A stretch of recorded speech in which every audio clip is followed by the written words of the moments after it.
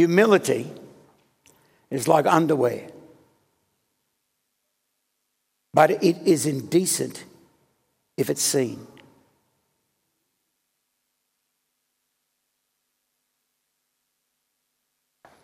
And religious people, they're working so hard to be humble. Humility is like undergarments, but it's indecent if you see it. As I began to hear what the Holy Ghost had to say to me, and the Lord speak to my heart, and my heart melted in his presence with joy, and he caught my breath, I remembered two things. Firstly, the first thing that he showed me, and that was in relationship to the forgiveness of sin as we confess it and acknowledge it. And in Hebrews 8, verse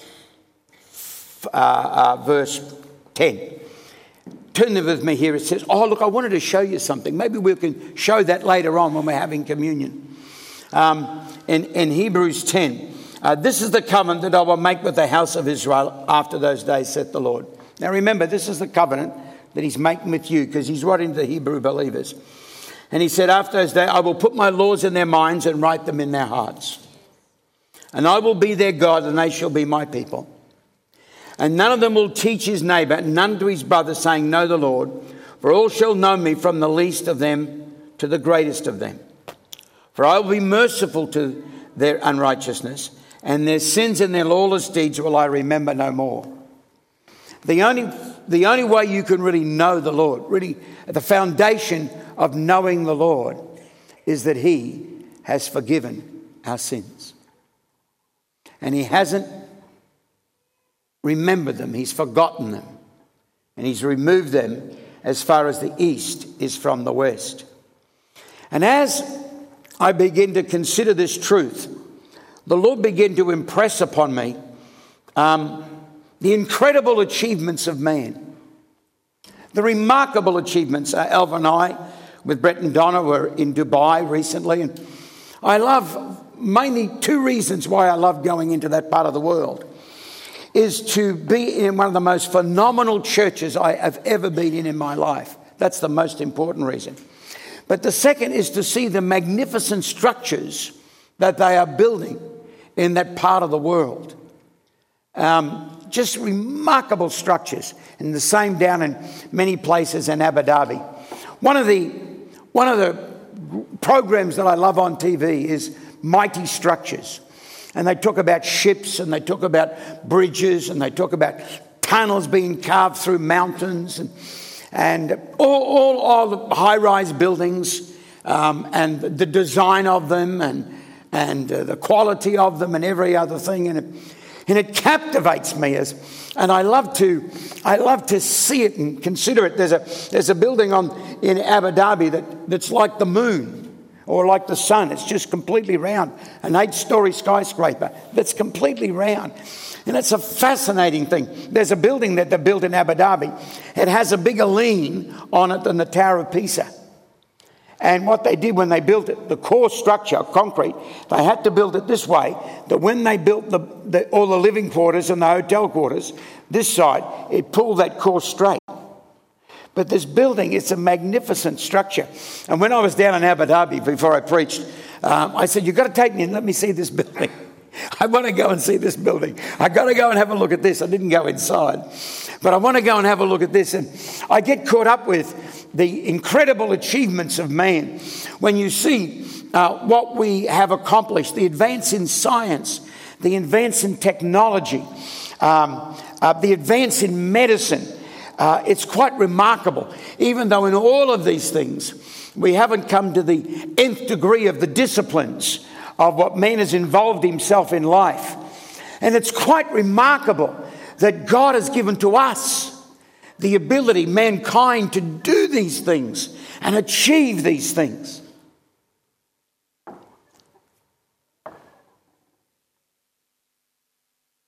And my heart turned to the scripture in Psalm 8. David is quite a remarkable man. And if I could have a revelation of the living God as David did, I'd be very full and complete. But in Psalm 8, he says this, and he's talking of the Lord, and he says, Lord, how excellent is your name in all the earth. You have set your glory above the heavens, and out of the mouths of babes and nursing infants you've ordained strength because of your enemies, that you may silence the enemy and your avenger. When I consider the heavens and the work of your hands and the moon and the stars and that you have ordained, what is man that you are mindful of him, or the son of man that you visited him? And it's not that we shouldn't consider what we've achieved, what man has built, what man has accomplished. The advance in it's such a shame because of sin, because of the wickedness of a man's heart. We can be so destructive as well. But the advance in our society in so many spheres is quite amazing. And I didn't enter into his presence to talk to him about this. He just began to bring this before me as I was considering it. And then he began to show me why he cherishes humility. And David the psalmist is considering the works of the Lord's hands. And then he says this word. He says, what is man that you're mindful of him compared to all of this? And the Son of Man that you should visit him. For you've made him a little lower than the angels, and you crowned him with glory and honor. Really, one translation says this: you've made him only inferior to yourself. You have crowned him with glory and honor.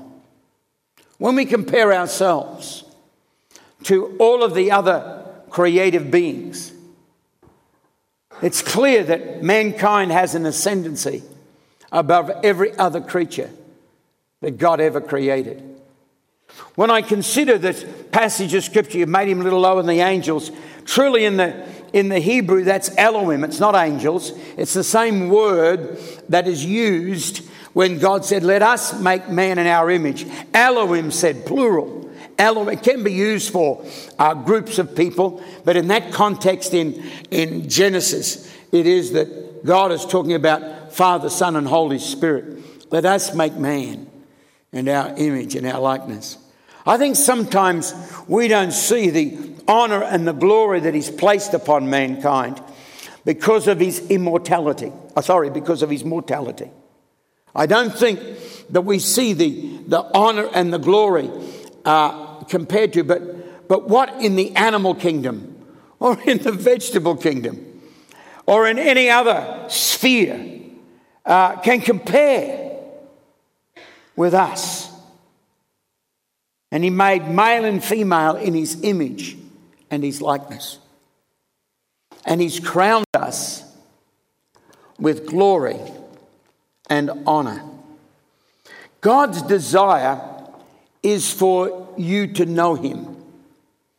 God's desire is for mankind to come into a relationship with him.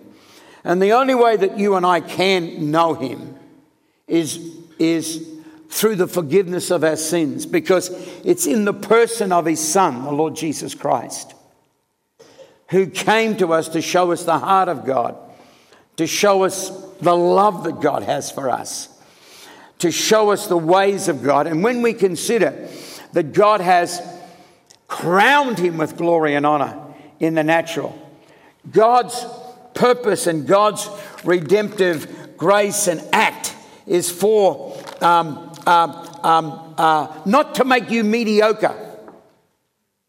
God's wonder, crowning of glory and honor is not that you be mediocre, but he makes you out to be spectacularly glorious.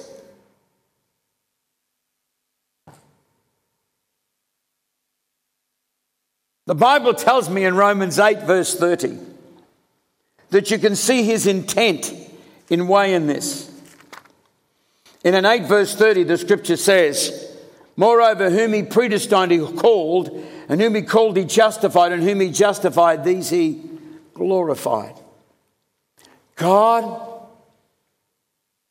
wants to make you spectacularly glorious.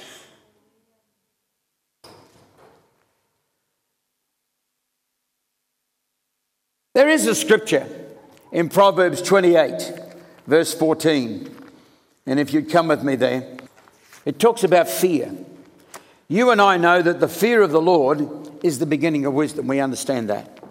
You and I know that God hasn't given to us a spirit of fear.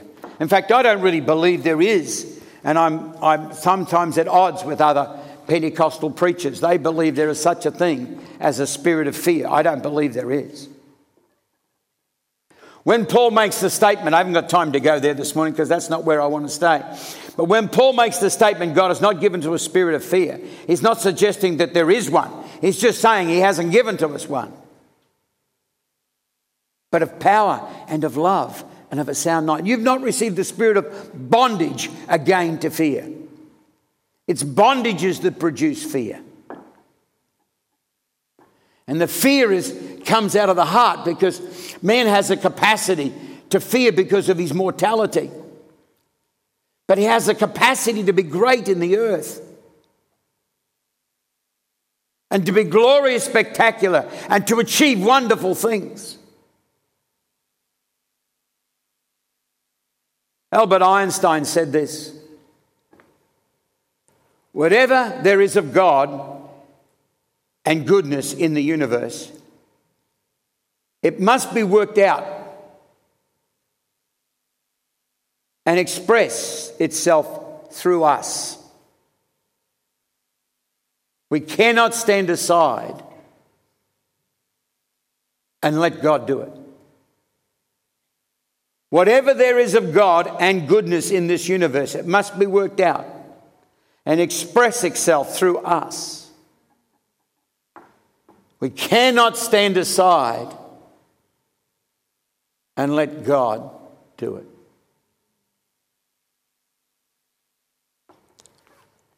In Proverbs 28, verse 14, the scripture is, happy is the man who's always reverent, or happy is the man that fears the Lord. But he who hardens his heart will fall into calamity. That word reverent, or the fear of the Lord, has got to do with, it's the opposite to do with your heart becoming hard. It's the very opposite. And because of man being crowned with glory and honor, inferior only to God alone, we can achieve incredible things. And God wants to display himself and his glory through you. We've got to be careful that this honor and glory that he crowns us with doesn't corrupt our hearts. Turn with me, please, to the passage of scripture in Isaiah 14. For there in that passage we find the account of how sin originated in the earth. And it tells us of Lucifer, who was the most beautiful creature that God had created. And he said, how you have fallen, verse 12, from heaven, O Lucifer, son of the morning. How you were cut down to the ground, you who did weaken the nations. For you have said in your heart, I will ascend into heaven. I will exalt my throne above the stars of God. And I will also sit in the mount of the congregation on the farthest sides of the north. And I will ascend above the heights of the clouds. And I'll be like the Most High. It's interesting that in the book, the Chronicles of the Brothers, was that the name of the book? The books that I encourage you to read, the Chronicles of the Brotherhood of the Chronicles. And it's a story put together by somebody who began to write about the fall of Satan and the opposition now that Satan and his angels have against mankind. His opposition is not just to the church. His opposition is to mankind.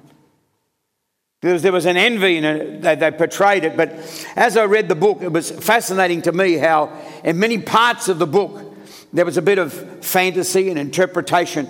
but there was amazingly accurate about a lot of scriptures. And I was reading it to Alva when we were overseas, and I would say this woman who wrote this book, she has got an incredible theological grounding.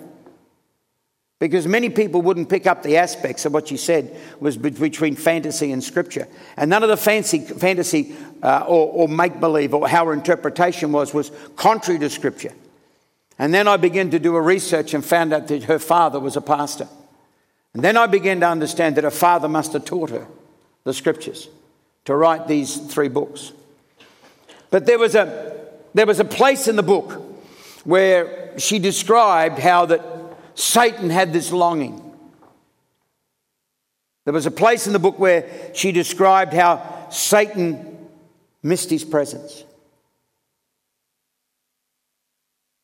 missed the closeness of the relationship. And she described it so beautifully and so descriptively, and I thought, even though he's the enemy, he's the adversary, in his heart, he'll never be able to have that back. And he sets himself even harder against mankind who was made in God's image and likeness. Come with me to Ezekiel chapter 28. In this passage of scripture, again, we find the reason for his desire to exalt himself. In Ezekiel 28, reading from verse 14, "You were the anointed cherub who covers. I established you. You were on the holy mountain of God. You walked back and forth in the midst of the fiery stones. You were perfect in all your ways from the day you were created till iniquity was found in you." And then going down, I don't want to read the other, but nothing wrong. I just want to save time. And down to verse 17, "For your heart was lifted up because of your beauty, and you were corrupted because you corrupted your wisdom for the sake of your splendor. And I cast you to the ground and laid you before kings, that they might gaze at you." The interesting thing is that as God has crowned us with glory and honor, we've got to be careful that what God crowned us with doesn't corrupt our lives. And there's a real danger that we have a tendency to even submerge ourselves into some sort of form of humility or denial that doesn't really glorify him. Not that we brag or boast, but we somehow submerge ourselves trying to be humble, feeling in some way that we're not worthy, and we're not. But that's not the point that I'm trying to make, because as you consider your unworthiness, it's to produce a humility that will respond to him in gratitude and thankfulness, and not in the belittling of yourself. God wants his people to be bold, and humility is an undergarment that is indecent when it's seen.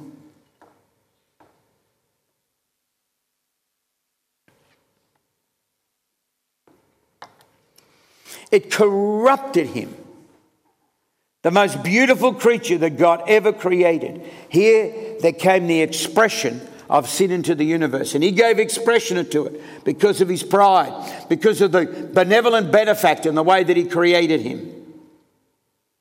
You see, if I look into the scriptures, if you would come with me, please, to Daniel chapter 5, you'll find an interesting passage of scripture there. In Daniel chapter 5, it's talking about Nebuchadnezzar. It says here, of course, he's talking to Nebuchadnezzar's grandson, but I want to read this passage, and verse 17. "And Daniel answered and said before the king, let your gifts be for yourself and give your rewards to another. Yet I will read the writing of the king and make known to him the interpretation." That's the handwriting on the wall situation. "O king, most high God gave Nebuchadnezzar your father," really your grandfather, "a kingdom, majesty and glory and honor. And because of the majesty that he gave him. All the peoples and nations and languages trembled and feared before him. Whoever he wished, he executed, and whoever he wished, he kept alive, and whoever he wished, he set up, and whoever he wished, he put down. You see, when you read this passage of Scripture, God had no problem giving this man world dominion. And God has no problem giving you glory and honor. In fact, he wants to make you spectacularly glorious.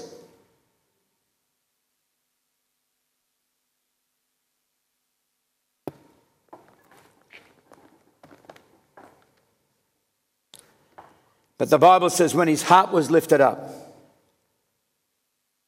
and his spirit was hardened in pride, he was deposed, from his kingly throne. And they took his glory from him. And he was driven from the sons of man, and his heart was made like a beast, and his dwelling was with wild donkeys, and they fed him grass like oxen. His body was wet with dew, with the wet dew from heaven, till he knew that the Most High God rules in the kingdom of men and appoints those to whoever he chooses.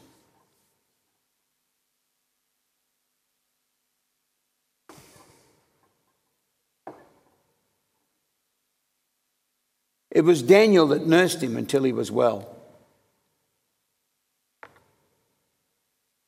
He was kicked, I think, if my memory serves me correct, haven't got time to go there, for 7 years and live like an animal.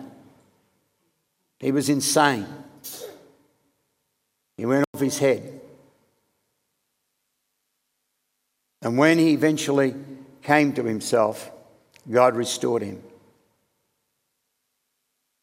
It's no problem with God giving man honour and glory. He loves to give it. But it's a thing, because we're only made inferior to God, the thing that undoes us is a thing called pride. When I think of the woman Esther, she would have been, when I get to heaven, I think Alva's pretty smashing myself. But when I get to heaven, I'm after meeting Jesus and the man who told me about the Lord, making sure my wife and my kids are there. And I have a look around and see, where are you? We've got to march in a parade soon. They say, what? Yeah, we've got to take the final salute as we march together. The King of Kings will be taking the salute. People will be on the sidelines cheering. The angels that watched over you and cared for you and sheltered you and protected you, for they were ministering spirits to the heir of salvation. And they have been guarding you and protecting you. They'd be on the sideline cheering them and doing all that wonderful celebration that you have made it. I want to find Esther. I reckon she'd be a showstopper. But she became the queen, but she never allowed her beauty to corrupt her heart. She knew the purpose for which she came into the kingdom. And when God begins to elevate you and crowns you with glory and honour, understand that it is a purpose. And God wants you to guard your heart against pride, because what do you have that hasn't been given to you? Now, God doesn't want you to walk around trying to act humble, because you shouldn't be showing your undergarments. It's indecent. God would like you to be friendly.